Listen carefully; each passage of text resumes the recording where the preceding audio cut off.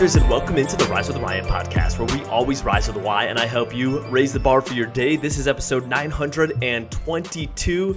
Today, I'll share an example about controlled chaos, as you see there in the title, and I think this is so important, especially when it comes to those moments in our life that aren't everything. There's a lot of little things that make up our life, but then there's those big moments, maybe those higher pressure moments, those critical moments. Sometimes in sports you call it the gotta have it moment, right? You've just got to have it, and there's usually chaos that surrounds that. Well, this past weekend TCU is 10-0, and they are trying to get into the top four of the college football, or they're in the top four, and they're trying to remain in the top four of the college football playoff. Well, they go to Baylor, a 6-4 team. It's a rivalry game, and Baylor's trying to upset them, right? This would be huge for them, huge for the rivalry, break TCU, shatter their dreams. So the implications on this game was huge. Well, TCU is trailing 26-28 with like 30 seconds to go. They just need a field goal to win. Well, they run the ball on a 3rd and 7, and so the clock continues to run.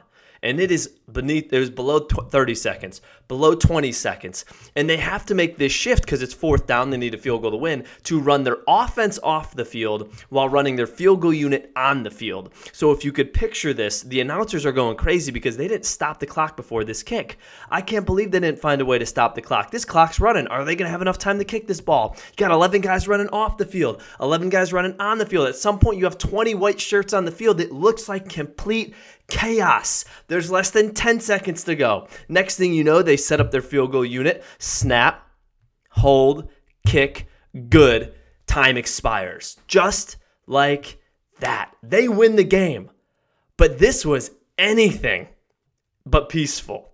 This was chaos.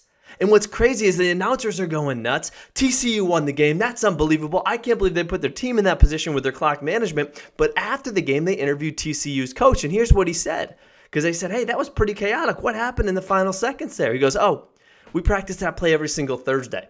We knew we could execute it. And he goes, I understand it looks a lot more chaotic than it actually is, but it's actually very much under control. We just did it Thursday. We've been doing it every Thursday for the entire season. What a great lesson for us to learn in life, because we're going to encounter those chaotic situations. The question is, how can you prepare for them? How can you simulate that chaotic experience so that when that experience happens, it's second nature? It's snap, hold, kick, win. So what's an area of your life that you may anticipate a little pressure in? Maybe one of those types of situations, one of those gotta have it moments, one of those where you must perform. How can you prepare for that today? How can you implement your Thursday practice so that when that event happens and everybody from the outside looking in is thinking, how is he going to be able to do this, or how is she going to be able to do this? You could sit there and say, I got this. I've practiced this. I've gone through this. It's second nature. Risers, thank you for tuning in here today. And as always, you've got this. Rise up.